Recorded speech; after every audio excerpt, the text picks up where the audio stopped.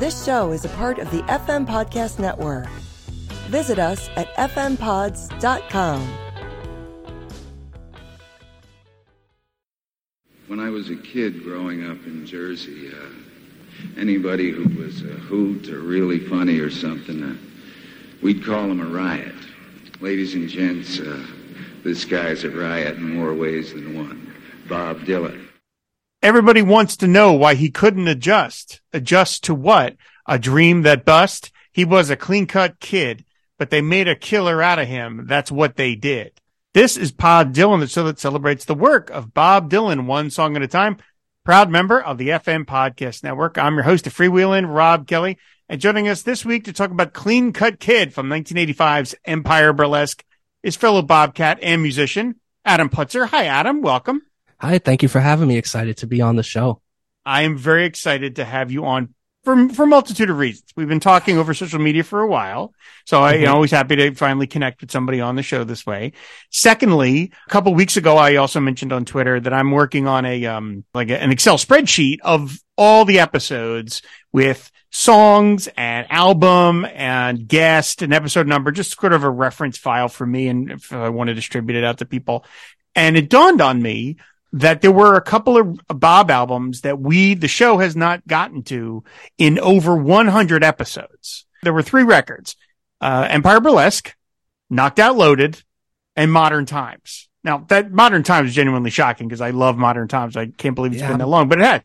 Yeah. So it's amazing. So I put that out there on Twitter to kind of say, hey, anybody, if there's anybody who wants to step up and do a song from any of these records, let's get going. And I will say I've already clinched a booking for Modern Times. We haven't done Knocked Out Loaded yet. Somebody has to step up for Knocked Out Loaded. But you volunteered a tweet that said that you wanted to do something from Empire Burlesque because, and I quote, Empire Burlesque is Bob Dylan's best 1980s album. So before we even get into your origin of how you became a fan of Bob, whether you've seen him live, all the standard opening questions, please defend that incredibly wrong tweet that you wrote. All right. Well, let me preface that by saying that it's not an extremely high bar to clear for me that decade. I do. Oh, mercy, infidels. I mean, Adam. All right. I love both those records. Do not get me wrong. But here's what I'll say. I like Bob when he's a little woolly, a little wilder.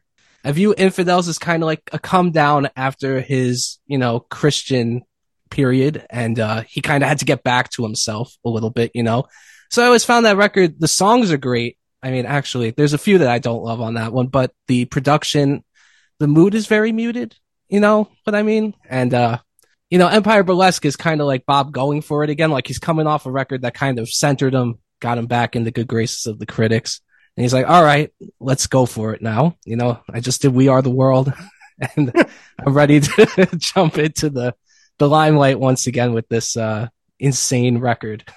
I will say this, the production does color a lot of people's opinions on this. I think song for song, it might be the strongest one of the 80s, most consistent, I think. There were songs on Infidels like Union Sundown. I don't love that song. Matt Simonson is out there saying we're shaking his fist at the clouds right now. You know that. Please don't kill me. This is all just one man's opinion here. But of course. And of Oh Mercy, again, he's kind of coming off a bit of a fallow period, in people's minds, Knocked Out Loaded and Down in the Groove. And, he did the Traveling Wilburys, which kind of, again, was a great recentering, in my opinion, for him, kind of coming off of 2 unfocused records. He gets together with a few friends and he, kind of finds himself again to some degree. But again, I do find that record to be a little self-conscious as far as the mood and the tone goes. I don't always think Bob is like so death obsessed that, it kind of colors all his work. And I feel like Time Out of Mind, coincidentally a Daniel Lanois production as well, kind of falls into that similar vein for me where it almost self-consciously is trying to go for this very death-obsessed vibe, but I don't always think that was Dylan as a whole, like I feel he's very funny, he's very multifaceted. And I do feel like those records do sometimes lack the humor that I feel like particularly in this song that we're going to discuss, is really present here. And yeah, I mean, come at me, Empire Burlesque. Song for song, I do think it's strong. That is that's a total, first of all, again, it's everybody's just opinion. So, I mean, or it's all in good fun here. I totally can see where you're coming from. That it's like, if you like Crazy Bob, you like Bob who's just kind of shooting in all directions and not really worrying about whether it kind of works necessarily. Mm-hmm. I could see why Empire Burlesque would do it for you more than, as you're saying, Infidels, which is kind of controlled in its own way. And certainly Oh Mercy is very controlled. So I totally see what you're talking about. And, we've covered songs from this record before. I straight up admit that, like, this is not one of my favorite records. It's not because the songs are not great. I think the songs are great. And I think there are some bona fide classics there. But then there are songs that I'm just like, oh, I wish he had just not taken that version of it or something, like that kind of thing. So I agree. I totally understand what you're saying. And I agree about this song in particular. It is very funny. For as dark as subject matter that it is Bob being funny and weird in only a way that Bob Dylan kind of is. Yeah. So I totally get it. Have you ever run into a watermelon stand in your life? I don't know. Bob may be thinking of something from his childhood that the rest of us that are a lot younger are like, what the hell's a watermelon stand? Like, all right, like a lemonade stand, sure. Watermelon. That's what I was thinking that too. I'm like, I think he was going for the syllables there. But, yeah, I think so. It works. Yeah, it totally does. So, okay. So, all right. I can't wait to talk about Clean Cut Kid with you, but said we have to, start at the beginning. How did you become a fan of Bob in the first place? I think it started just from a very early age. My father is a big music fan. He had a lot of like the core Dylan records. He had Freewheelin', the 60s trilogy, Blood on the Tracks. So it was always kind of in the background growing up. I admit I wasn't a huge fan until my teenage years. That's when my father started really getting into it. He went back and bought all of them. So yeah, around the time of Love and Theft was when I really started to fall in love with Dylan. I really fell in love with Blood on the Tracks and Nashville Skyline of all records first. I think just because Nashville Skyline is particularly commercial and accessible, and his voice isn't quite as abrasive on that one. And then the first one I bought for myself was Modern Times because I was riding that high and I really wanted to get, on board with the new Dylan album. It was really exciting, a new Dylan album at my age, and I liked it, but I think that one has fallen off a little bit for me in recent years. Of all his recent records, that's not my favorite one anymore. And then I started my own band. We were called the Tins, and we were touring, and I loaded up my iPod with every kind of music known to humanity. And, I just spent endless hours in a van listening to my iPod, loaded up like 128 gigabytes, and a lot of it was Dylan. So that's where, I discovered Street Legal, which is top 5 Dylan for me. Yes. Yes. I love the crazy Dylan, give me divorced energy Dylan any day of the week, So, over time, I really dove into everything, discovered the bootleg series. And, ever since, just obsessed with Dylan. I cannot lie. Were the other members of the band, any of them into Bob? They were to a more shallow degree than I was, I think. One of my bandmates really did love him, but he didn't want to like listen to it all the time like I was tending to do. And the other one just didn't really care about music at all, which is strange when you're a musician, but interesting approach to take. Sure. Yeah. Okay. He's an interesting fellow. And, so the one thing I will say is when Modern Times came out, we listened to it together and they couldn't get past the voice, which, I'm like, that's the beauty of it, is his voice still is like, I think it's magnificent. His later voice is magnificent to me. I don't know. I love it. It still hits all the notes. It just feels aged. He sounded that way for about 30 years now. It's like, I love him. And the other guys were all right with dealing with it at times, but they lived with it and I had my earphones, so it was all good. There you go. Did you ever try and cover a Bob song in concert? I do on my own now. We never really, my band actually did a version of Shelter from the Storm. It's on Spotify. If you search the Tins, you will hear our version of Shelter from the Storm. And I do very sing cool. It. And that was a hard song to sing because it got 10 verses with a lot of imagery. That's very strange. And, his melody, Dylan's phrasing is very hard to mimic, so you kind of have to straighten it a little bit to get to a point where a normal brain can understand it. No, what does that mean? Straighten it. What does that mean? Well, because Dylan, phrasing wise, tends to, he really he picks his phrasing very carefully. And there are times when he's like, but he's also like flying off the cuff. I can't really like explain it. It seems somehow both practiced and improvised at the same time. So there are ways where he'll sing a line that would never come naturally to you or me. So when I'm trying to do this song, I'm sitting there like looking at these lines, like, and I'm trying to listen to the line and then sing it back. And I'm like, I can't do this. Like this is messing me up. So we gotta, straighten this out a little bit. So, I kind of like found the basic melody in there and then just kind of, like I keep saying, straighten it out a little bit, made it more accessible for me to be able to sing. Obviously it lacks some of that character because I'll tell you, if you don't mind, a funny story for a second about it. So the reason we recorded that song was, we had a possible licensing opportunity at the time for a CBS sitcom that they never told us what it was, but I think it was, if you remember the show Life in Pieces. Vaguely. I remember its existence. I never saw it. I do remember it existing. Yeah.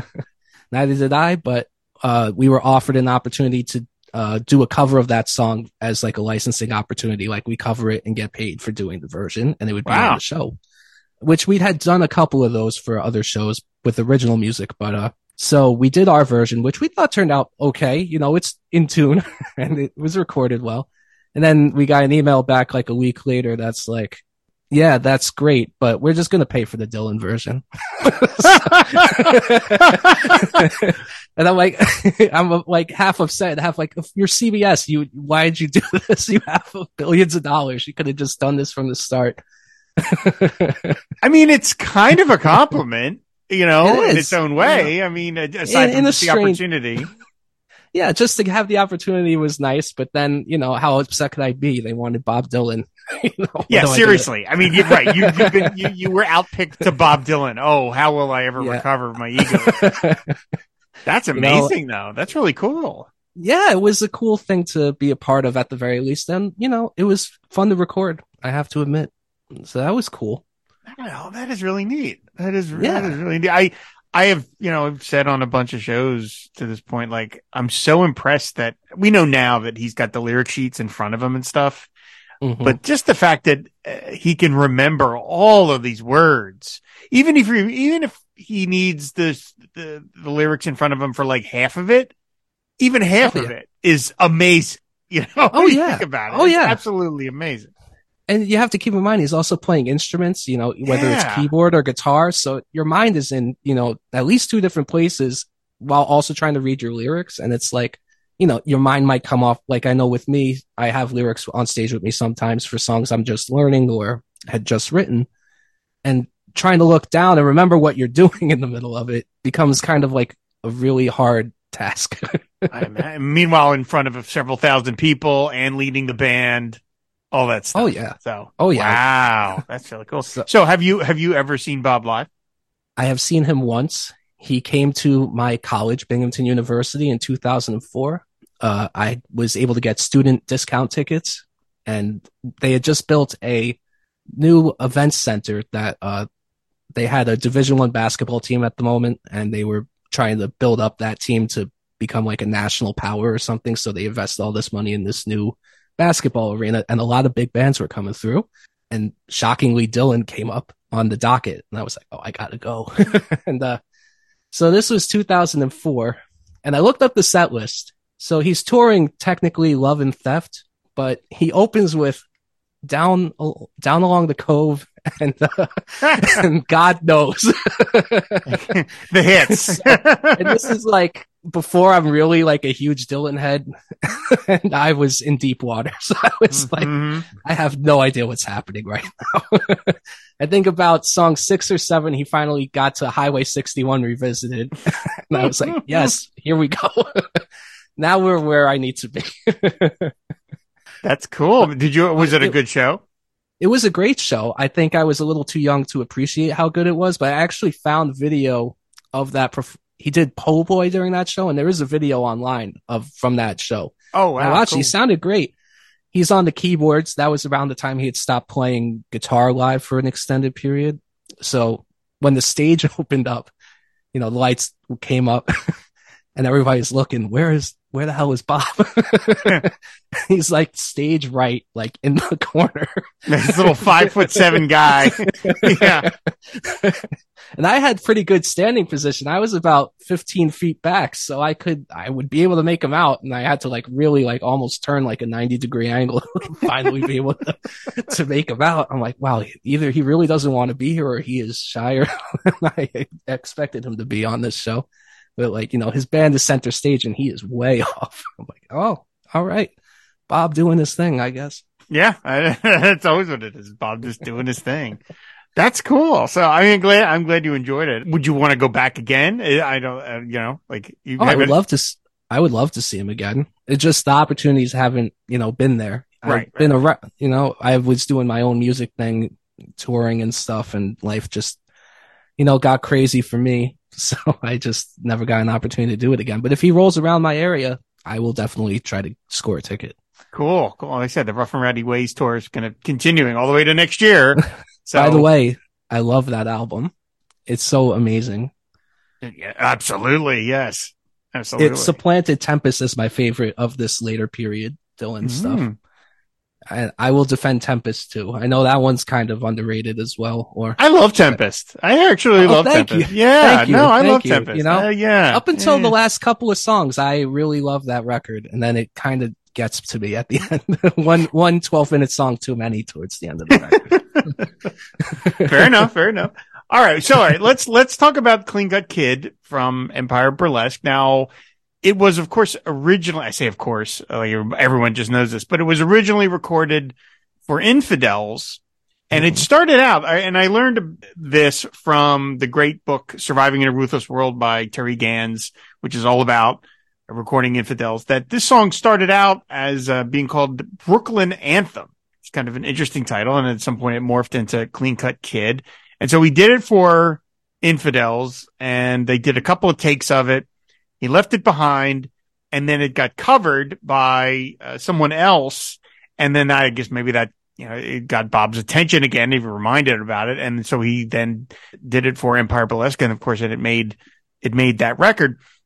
And it's kind of funny because with the subject matter of this song, to me, it would fit better to me on Infidels than it does on Empire Burlesque, except for the fact that of all the songs on Empire Burlesque, the title of that record, to me, Clean Cut Kid fits best with a record called that. Because to me, Empire Burlesque conjures a show, something absurd maybe, and it's combined with the word empire. So you're like, okay, well, like the American Empire, you know, the homely Roman Empire, like these vast government entities, but it's a burlesque. The whole thing's kind of a joke.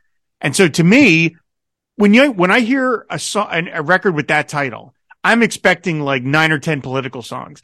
And that record really isn't that much at all, except for Clean Cut Kids. And to me, it's like, okay, I see it's like, to me, it would have fit on Infidels. We all know why, you know, that record he had so many songs, so many awesome songs for that record. He couldn't fit them all in, and he managed to drop most of them. So it makes its way to Empire Burlesque if I'm making any sense at all. No, you're absolutely making sense. I completely agree. That's actually a great point I hadn't thought of. I was thinking about why it didn't make Infidels, and listening to License to Kill lyrically kind of similar, especially the word killer and Clean Cut Kid and License to Kill, obviously.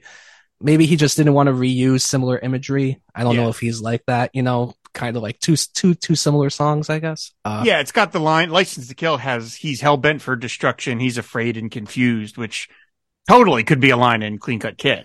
Oh, absolutely. But yeah, you know, you do make a really good point, because this song is basically how the American dream is an absolute joke, and Bob delivers it like, you know, he's known it's a joke all along, and he can only kind of laugh bemusedly at how this keeps happening. That in his performance, I think that, you know, he's just so arch in his delivery Like the whole thing is just a joke to him at this point. He's seen this for 20 something years, his whole life basically. And it's just a cycle that keeps repeating itself over and over again. The Clean Cut Kid. I love the name is great. Clean Cut Kid is the alliteration of it is great. The k sound. Brooklyn Anthem is an interesting title, but Clean Cut Kid just kind of is more fun to say. I think it's probably more fun to sing. And, one of the things I like about the song is actually one of my favorite songs on Empire Burlesque is that you talk about that it is very funny in its kind of mordant, dark humor kind of way. And we'll get through that we'll get to stuff like that as we go through the lyrics, even though, especially on the Empire Burlesque take, to me, the vocal is kind of removed. To me, it's sort of purposely kind of flat on the Empire Burlesque version, the vocal take. But his sympathy for his subject, which of course is the guy is never named, but his sympathy for the subject to me is very palpable. The idea that there was this mass generation, or maybe if you want to extend it out, multiple generations of people, American boys sent to war on and promised something that their country was never going to deliver.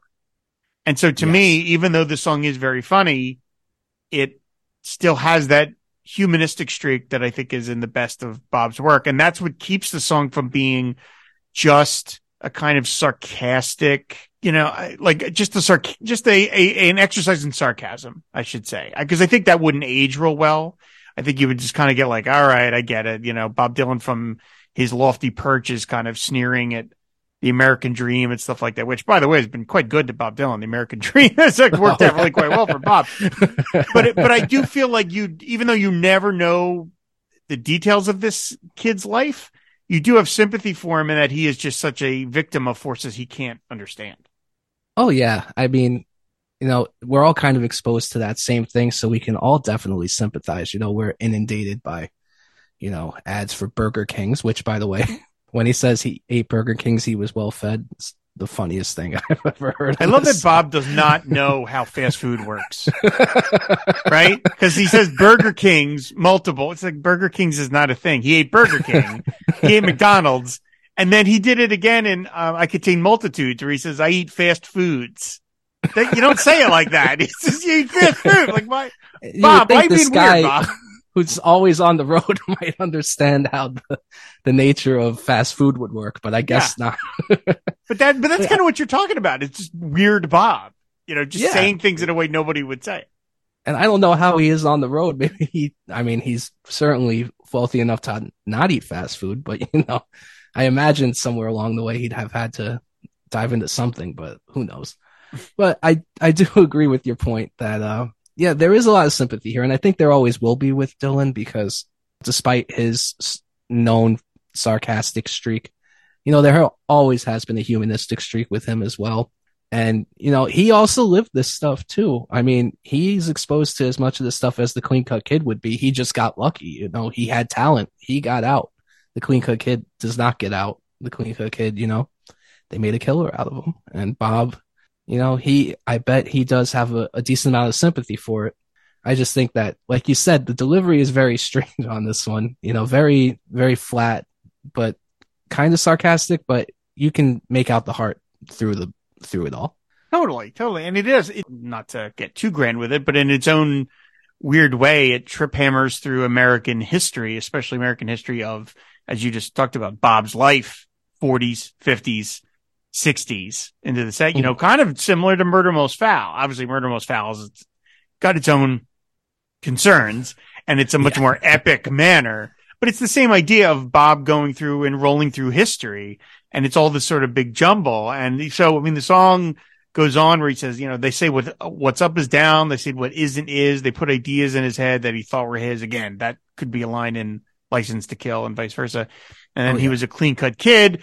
He was on the baseball team. He was in a marching band. When he was 10 years old, he had a watermelon stand. Again, the watermelon stand. What neighborhood are you living in, Bob? Kids have am I buying an entire watermelon for 5 cents? Like, what's happening?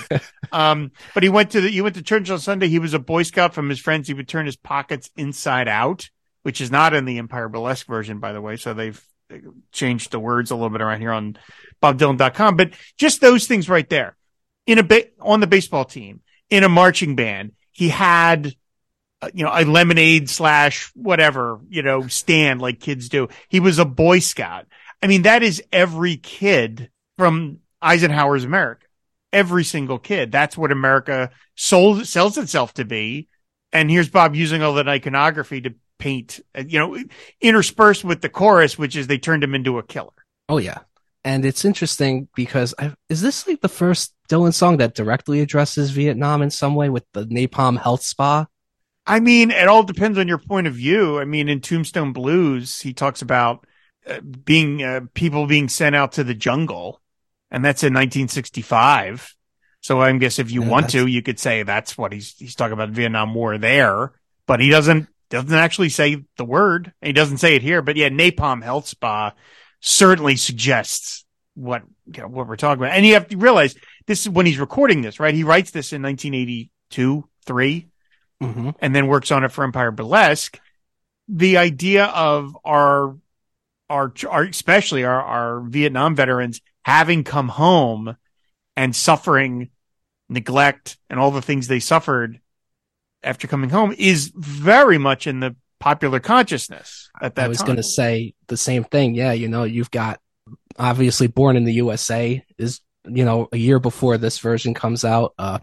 The Rambo movies, depending on your point of view. The first one, the first one is genuinely, great, yes. Yeah. But, it's definitely in the culture, and I wasn't alive for that, but it seems like around that time, the reckoning with it had just kind of come up, or people were trying to reckon with the fallout of that, like about 10 years down the line, where are we and what's happened to these people? It doesn't paint a pretty picture in any of that stuff. Born in the USA is like one of the angriest songs you'll ever hear, not anthemic like Reagan thought. So, and it's interesting to compare that song to Clean Cut Kid because, he's so angry on that song, and Bob kind of is taking, again, the humanistic elements are there, but it's almost like kind of, to quote the man himself on the earlier song on Empire Burlesque, Tight Connection to My Heart, what did you expect? This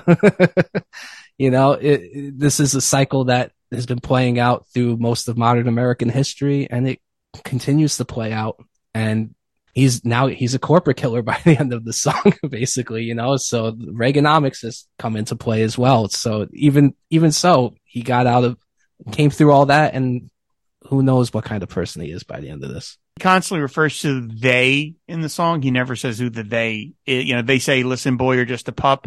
They say into a Napalm Health Spa, 2 shape up. They say, congratulations. They gave him dope to smoke, drinks and pills, a Jeep to drive, blood to spill. There, between napalm and a Jeep, what else could we be talking about? And then they said, congratulations, you got what it takes. They sent him back into the rat race without any breaks.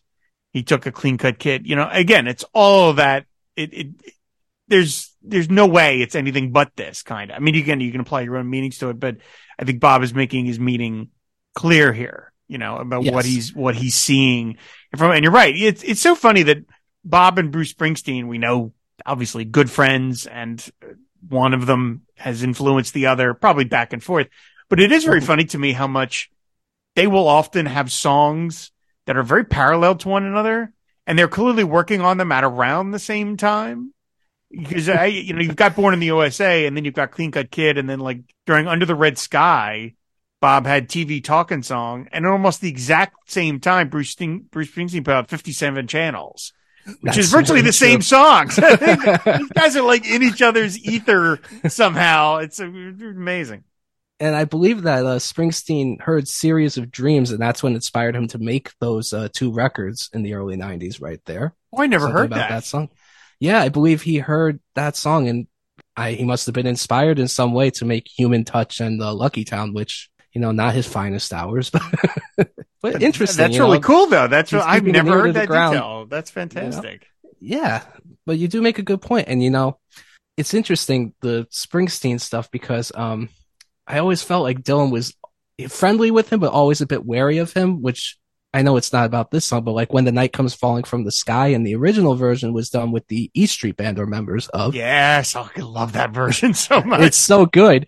But part of me wonders if he was a little wary of using like the Springsteen thing. Like, I don't really, I love Bruce, but it's not really my thing. Mm-hmm. So let's pare it back a little bit. Of course, he made like in my opinion, the most insane song he ever recorded. You talk about When the Night. When the Night Comes Falling from the Sky, when he did it for Empire Burlesque, the full version. I hate that version so much. I'm sorry. Oh my God. I find that one almost unlistenable. It's so, I respect the audacity of it, but and then Tweeter and the Monkey Man, obviously, is kind of a little, well, then he's straight up parodying Bruce, but I always felt there was a little wariness there on Bob's part, like I like the kid, but maybe he's too sincere for my liking. And it's interesting. I never thought of it that way. I mean, not to get too far down the Bruce Springsteen road, but It's funny you say about Bob trying to kind of almost do a Springsteen song. And then I think about one of my favorite covers of any Bob song is when Bruce did a live cover of Chimes of Freedom the AMC, and he kind of turns it into a Springsteen song. Like it's, on another side, it's this kind of slow sort of thing. And then when Bruce gets it, it becomes Bruce Springsteen's Chimes of Freedom. So yeah. Anything that Bruce touches becomes a Bruce thing, it always gets subsumed into that sound. But I mean, it speaks to the malleability of Dylan too. Like his work is just, he doesn't get enough credit as a melody writer, in my opinion. Like his work just works in so many mediums, different styles of music. It's unfathomable to me how it translates across all those different genres and everything. Yeah, absolutely. So the song continues. He says he bought the American Dream, but it put him in debt. The only game he could play was Russian roulette. So we all know that Bob is a big movie guy, big movie guy. He pulls lines from movies. In fact, Empire Burlesque in particular has lines in various songs pulled from movies. There's a line from the Maltese Falcon. There's a line from a Star Trek episode. I mean, he was, so you're getting the sense of Bob just sort of watching TV, watching movies, and just sort of letting these lines, pop up in his head. And the line about the only game he could play was Russian roulette makes me think of The Deer Hunter, because there's a big scene in The Deer Hunter about returning Vietnam War veterans where they're playing Russian roulette. And I just, now obviously, the phrase Russian roulette has a greater meaning in the culture now. It's come to mean just taking any sort of insane risk that you're, for no good reason. But nevertheless, when I see that, I can't help but think, okay. And then I just start thinking about all the different, like we were just talking about, like all the stuff in the culture about returning veterans or things like that, and how much Bob is probably soaking all that in, where it's Coming Home, maybe with John Voight and Jane Fonda, that had only come out a couple of years earlier. All the stuff. For some reason, the book Johnny Got His Gun by Dalton Trumbo popped up in my head, because he wrote that in 1938, and it was 38, and yet it was made into a film in 1971. It's the only film Dalton Trumbo ever directed. Wrote a lot of movies. Wrote a lot of movies on the sly because he was part of the blacklist. And I always wondered if there was any quotes about Bob and Dalton Trumbo. And I couldn't find any, but I found a bunch of reviews of Johnny Got His Gun by people who have read it. And they said that the last chapter of that book is clearly the inspiration for Masters of War by Bob Dylan. And I'm like, I don't know. Yeah. And I'm like, I don't know what that means, because I haven't read the book and I haven't seen the movie, but I'd love to know what that means. Like, and it would make sense to me that Bob himself would be inspired by somebody as famous as Trumbo, who suffered for his art. Trumbo suffered politically for his views, the kind of views that Bob could espouse just a couple of years later with relative security, that he was not going to have his livelihood taken away from him by the government. In fact, he'd probably be praised for doing so. Yeah. No, that's a very interesting point. I have not seen Johnny Got His Gun, but I do know Dylan's obsession with film, and definitely that Russian roulette line, Deer Hunter, Christopher Walken scene would definitely play into that. I also think the sound of the song itself seems to stem, like, musically, like it almost sounds like advertisement music of the mid 80s. You know what I mean? Like kind of like Eric Clapton beer commercial style. This like bluesy guitar, Ronnie Wood's all over it, doing this thing. And it's got that, like those real harsh drums. It sounds like a night out song, almost like night out at the bar with the boys, hanging out. Everybody's down in Coors Light. Budweiser brings you Clean Cut Kid. Drink some Coca-Cola, eat some Wonder Bread, eat some Burger Kings. Yeah. And, it reminds me of that Neil Young song, This Note's for You. Right. Where he's more self-consciously, taking, advertisers to task about the whole thing. But in a way, I don't know if it was a conscious decision or not, but in a very strange way, it kind of highlights that point that, talking about Burger Kings and Coca-Colas and all of that, and this like very jaunty kind of very commercial sound. And then he's just completely taking them to task throughout the whole thing. Well, that's a perfect time to ask you, what do you think of the Infidels versions versus the Empire Burlesque version? Because the Empire Burlesque version, as you say, is much more kind of bright sounding, and it does sound a little jingly in its own way. And it's obviously got that kind of juke joint sound, and you've got the Queens of Rhythm going no in the background versus the Infidels version, which is it sounds like an Infidels version. Do you like, is there one version you like more than the other? I don't really know, because the Infidels version definitely fits that record better, and it sounds more like Chuck Berry-ish, almost like kind of a travelogue song, but taken at a bit of a slower pace. It's got that kind of rhythmic, movement to it. And it's cleaner, and it definitely makes the song sadder, in my opinion. But there is a part of me that does enjoy, like, this kind of like, Dylan kind of being jaunty, kind of like, taking you to task while smiling in your face kind of thing, You're enjoying this? You're enjoying this, everybody? Stabbing you in the back kind of thing. Which is always a mode that I enjoy Dylan in. So, I do think, oddly enough, this is the best version of this song. And there is another take of this on that Springtime in New York box set that just came out a year or two ago. And that one sounds very similar, but it's more like honky tonk piano based. And I prefer this one to that. That one's got Benmont Tench doing like kind of boogie woogie stuff all over it. And it's funnier in a way, but I kind of like the Ronnie Wood just like improvising for a take. That's how I picture it. Lyrically, the versions are generally the same. There's there really isn't a lot of wholesale changes. There's some minor language changes across both versions. Is the reference to Peter O'Toole, which is just sort of a funny head scratching, like, what? Like Peter, like, no offense to Peter O'Toole, one of the great actors ever to do it in Hollywood, but like 1985, like, was he the name you would drop to represent Hollywood in 1985? Like, no, and also the fact that, for this song about how terrible American culture is, he's like British. I don't understand, the example of pulling him into it. Yeah, it's about 20 years past his prime. Unless he's thinking like Lawrence of Arabia, I don't really know like what he would be going for there. I mean, Peter O'Toole did have like a little bit of a career resurgence in the 80s. He was in My Favorite Year, where he was nominated for an Oscar. That is a great movie. Yes. Yeah, it is a terrific movie. And he was in other films. He worked consistently all the way up until he passed away just like not that long ago. But it is just like a very strange, like, what? Like, it just, what a weird, and I almost think it is just for the rhyme, just so he can rhyme it with, he stole a Rolls Royce and drove it in a swimming pool.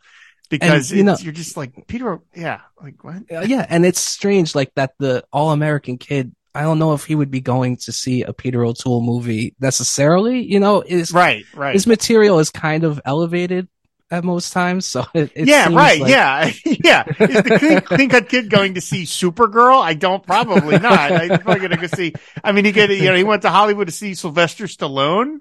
You could kind of work out fits. the syllables of that, that would work out. It reminds me a little of that song Bob did with Tom Petty and the Heartbreakers on their record, the Jammin' Me song. Oh yeah, I like which that he song. co-wrote, which again features just bizarre, out of left field celebrity references because that song mentions Vanessa Redgrave and Joe Piscopo. You're like, I was going to say that's the what? Joe Piscopo song, right? What? And you just feel like Bob's just watching TV and names just pop on his screen and he just jots them down. He's like, okay, okay. Hey, the guy's always taking stuff in. I have to give him credit. If I saw Joe Piscopo on my TV, I'd probably just change the channel. The man's a sponge. The man is a sponge. He really is. Yeah. So he says he could have sold insurance, owned a restaurant or bar. He couldn't have been an accountant or a tennis star. He wearing boxing gloves. He took a dive one day off the Golden Gate Bridge into China Bay. I love the sort of inversion of wearing boxing gloves and taking a dive, which has one meaning in the context of boxing, and then it turns literal into the Golden Gate Bridge into China Bay, which is so funny when he says he took a dive off the Golden Gate Bridge into China Bay.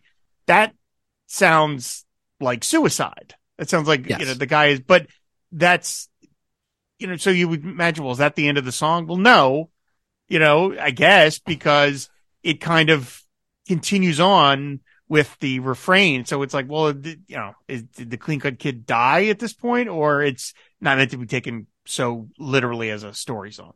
Yeah. And the next lines, his mama walks the floor, his daddy weeps and moans. That would definitely play into that theory that, he's probably, dead now. Killed himself. And a common tale for a lot of, sadly, a lot of this stuff going on around that time.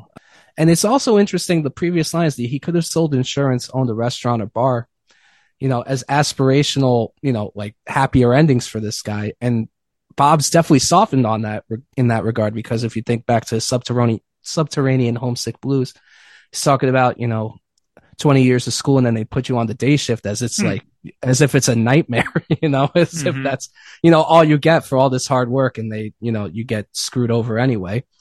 But now it's kind of like, that's certainly preferable to have been sent off to some jungle to, die or get messed up, mentally.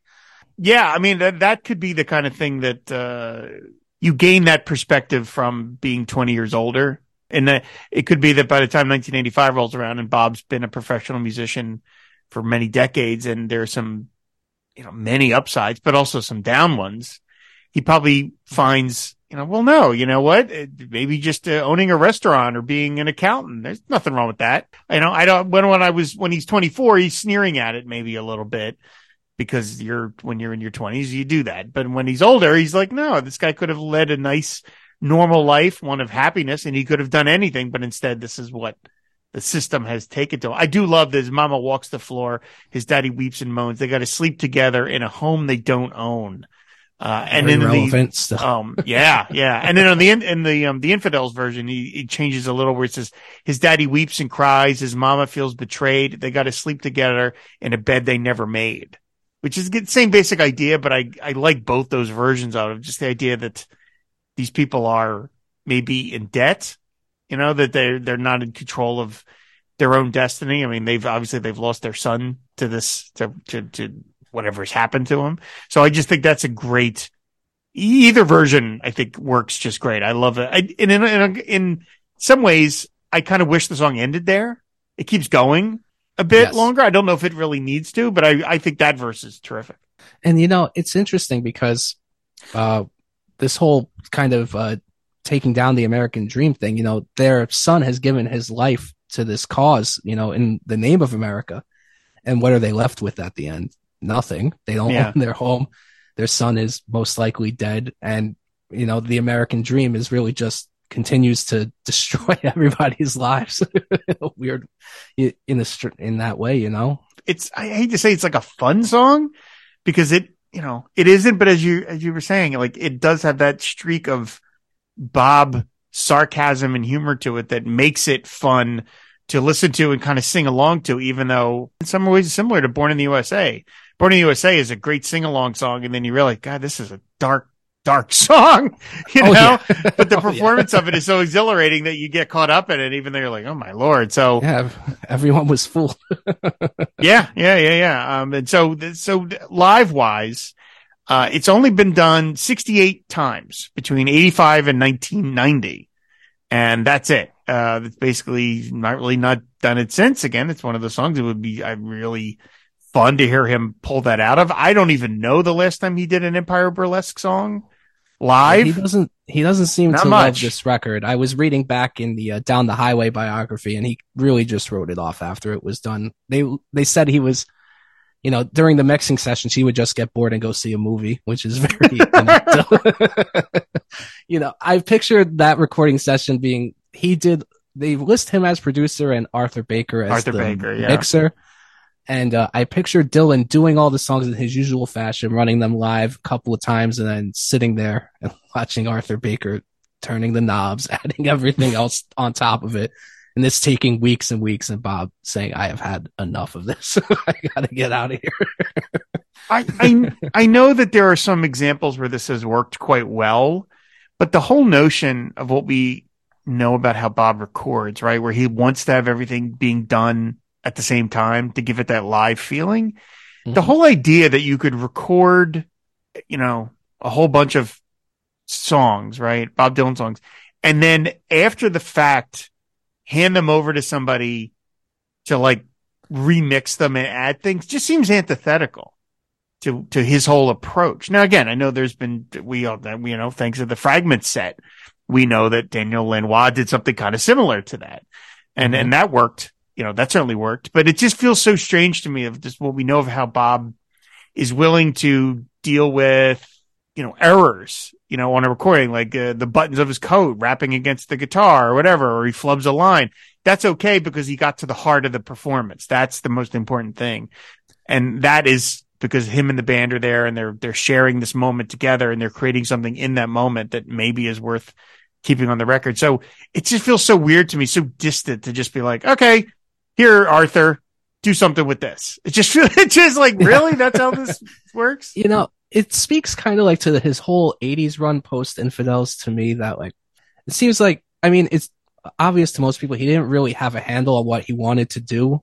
I feel like he lacked kind of a centering presence to kind of tell him, all right, I'm giving you the environment you need to work and do what you do best. You look at of the time, right? 1985. And you think about the legends of rock and roll at that time, the Rolling Stones or Paul Simon or Bob or, Paul McCartney or whoever. Paul McCartney, the Rolling Stones. Yeah. A very confused time for all of them. Right. Exactly. You look at that and you say, well, at that point, the general populace didn't know how to treat these people, right? Were they oldies acts that didn't know when to leave the stage? Were they still vital artists?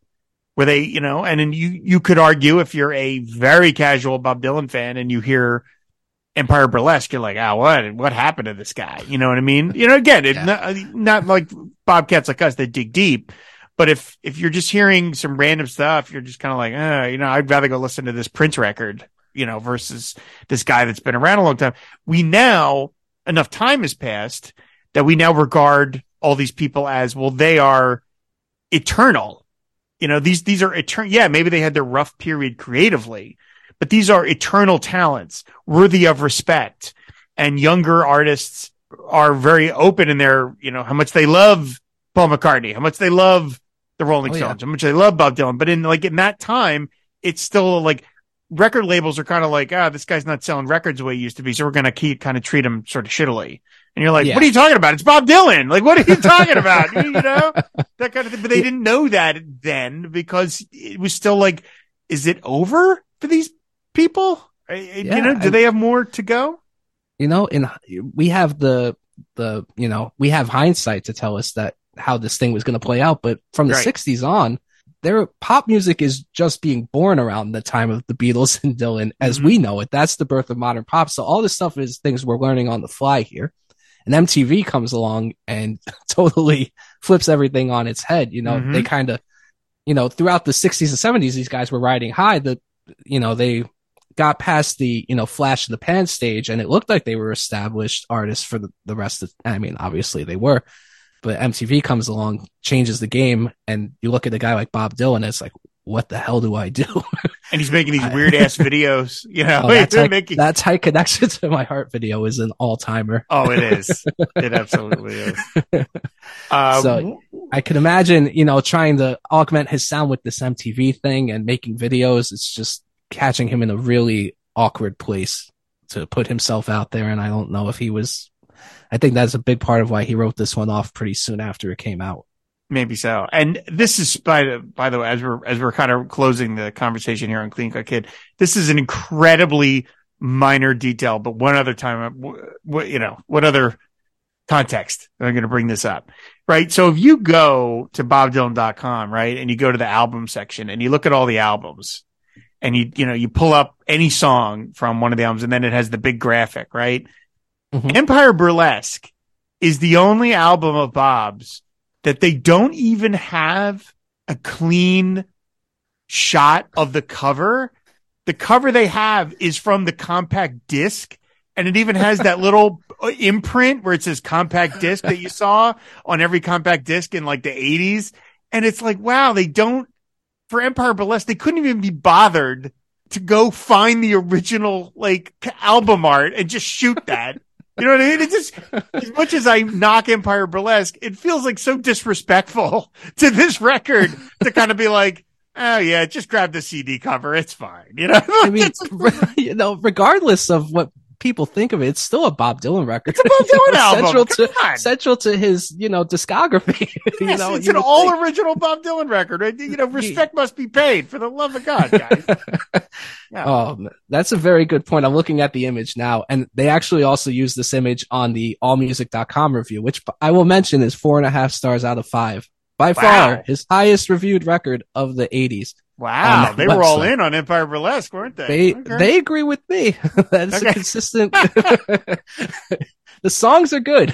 You just have to really chisel away at it. Oh man, I mean, look, hey, Tight Connection to My Heart. I love that song. Oh, that's a fantastic Absolutely song. Love that song. So yeah, no, there's some great look, and there's more to be mined from this record. I invite anybody listening to this who wants to talk about some other Empire Burlesque songs, please do. I love all of Bob's stuff. Some more than others, but come on. It all deserves some respect. By the way, I am wrong in saying that Empire Burlesque is the only record that gets that disservice. Knocked Out Loaded and Down in the Groove and Real Live all have that little compact disc graphic, which really just feels like such a shot at his 80s output in general. Yeah. It's like, just stand up for your work, Bob. Yeah, come on, BobDylan.com. What are you doing? Yeah, come on. Yeah, be proud. I know they're not the best, but come on, they're there. They exist. Hey, most artists, even if they had Empire Burlesque in their catalog, they'd be like, they're pulling songs off of that to play in concert for the rest of their career. I would love to have written an Empire Burlesque. Oh man, you kidding? You seeing the real you at last? Trust Yourself. I love Trust Yourself. That song is fantastic. Yes. Has that been discussed yet? No, we haven't done that one yet. That song. No one's pitched that yet. Somebody needs to talk about that song. Absolutely. So, well, Adam, I think you've done a fine job defending that seemingly insane tweet that you wrote, and I appreciate it. I really appreciate you coming on the show and talking about the song. And again, no sarcasm intended. Like, every Bob Dylan album deserves its day in the sun. So any album that goes so long without being covered on the show, I'm like, no, we got to get back in the weeds on these records. So I'm glad that Empire Burlesque is getting some attention for this episode. So again, thank you so much for doing this. I really appreciate it. Yeah, thank you so much for having me. This is the first podcast I've ever been on, so this is a really illuminating experience for me. I hope you enjoyed it. I really did. Thank you so much. I'm honored to be here. And if you ever want to talk more Dylan on Twitter or something, I will. Oh, that's sure. Absolutely. That'll be continuing.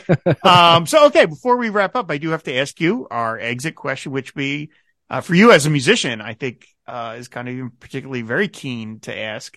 What recording session of any Bob Dylan recording session would you want to sit in on? That's interesting. Honestly, I would like to go back to the John Wesley Harding sessions, because that album is my favorite Dylan record, and I find it very mysterious. Mm-hmm. And I just love the 3-person band, and that might be my favorite backing on any Dylan record. Just him, Kenny Buttrey on the drums, and I forget who the bass player was on that one. That bass player is cooking the whole time. And I would love to be a fly in that room. And it's short too. You'll only be there for like 9 hours. Yeah, right. Yeah. You're definitely screwing yourself in terms of the amount of time. Now I'm thinking back on it. Yeah, I would love to spend more time with Dylan, but I don't know if he'd want to spend more time with me. So 9 hours feels like a fine amount of time before he'd kick me out of the room.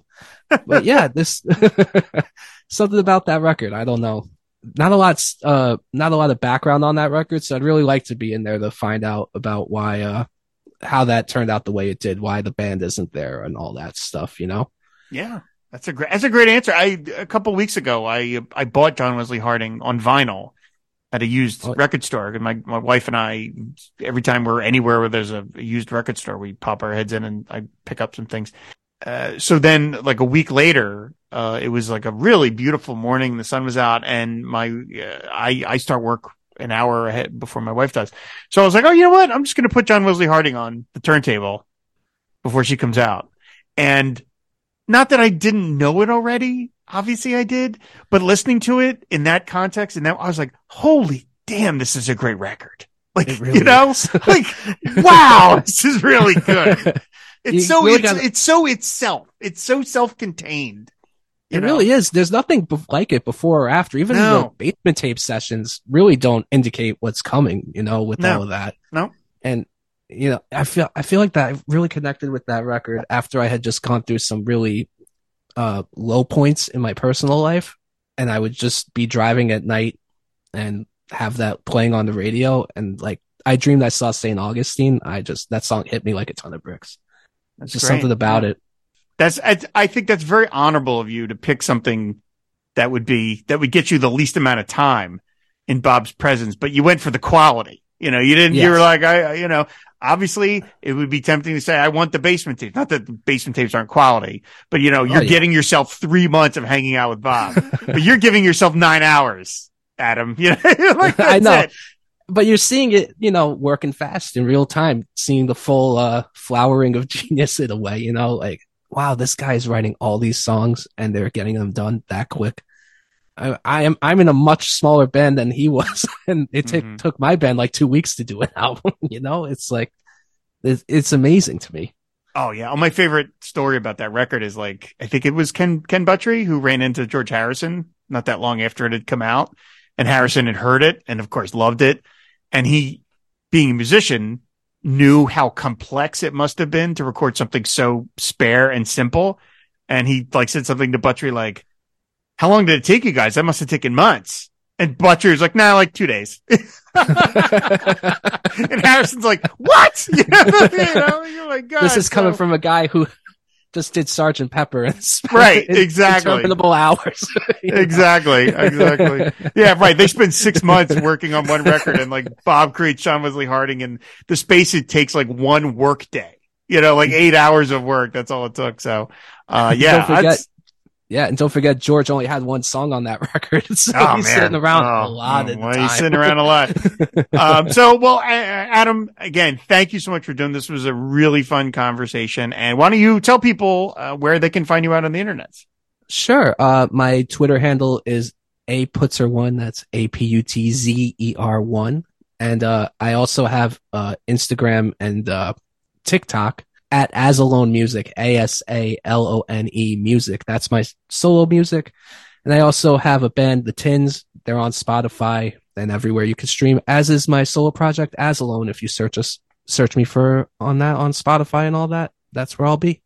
Very cool. Again, thank you so much for coming on. I really appreciate it. It was a blast talking to you. Thank you so much for having me. I really appreciate it. Absolutely. So, of course, everybody, you can find all the back episodes of this show over on our website, fmpods.com. If you haven't subscribed yet to Pod Dylan Plus, please do that because you will be getting all sorts of bonus content, bonus shows. You get the episodes a little early. One of the other things probably all of you have noticed at this point, the bonus for being as part of FM Pods now is no more ads. There's no more ads on Pod Dylan, which I'm very proud. Very happy to be saying nobody has to sit through those horrible ads anymore. And that's because we get to be part of FM Pod. So if you haven't subscribed to Pod Dylan Plus, you could support the show and the network. Please do go to fmpods.com. And of course, we're always talking Bob over on Twitter at pod_Dylan. So that's going to do it. Thanks everybody for listening, and we will see you later. Bye. There's a condition in combat, most people know about it. It's when a fighting person's nervous system has been stressed to its absolute peak and maximum, can't take any more input. The nervous system has either snapped or is about to snap. In the First World War, that condition was called shell shock. Simple, honest, direct language. 2 syllables. Shell shock. Almost sounds like the guns themselves. That was 70 years ago. Then a whole generation went by, and the Second World War came along, and the very same combat condition was called battle fatigue. 4 syllables now. Takes a little longer to say. Doesn't seem to hurt as much. Fatigue is a nicer word than shock. Shell shock. Battle fatigue. Then we had the war in Korea, 1950. Madison Avenue was riding high by that time, and the very same combat condition was called operational exhaustion. Hey, we're up to 8 syllables now. And the humanity has been squeezed completely out of the phrase. It's totally sterile now. Operational exhaustion. Sounds like something that might happen to your car. Then, of course, came the war in Vietnam, which has only been over for about 16 or 17 years. And thanks to the lies and deceit surrounding that war, I guess it's no surprise that the very same condition was called post-traumatic stress disorder. Still 8 syllables, but we've added a hyphen. And the pain is completely buried under jargon. Post-traumatic stress disorder. I'll bet you if we'd have still been calling it shell shock, some of those Vietnam veterans might have gotten the attention they needed at the time. I'll bet you that. I'll bet you that.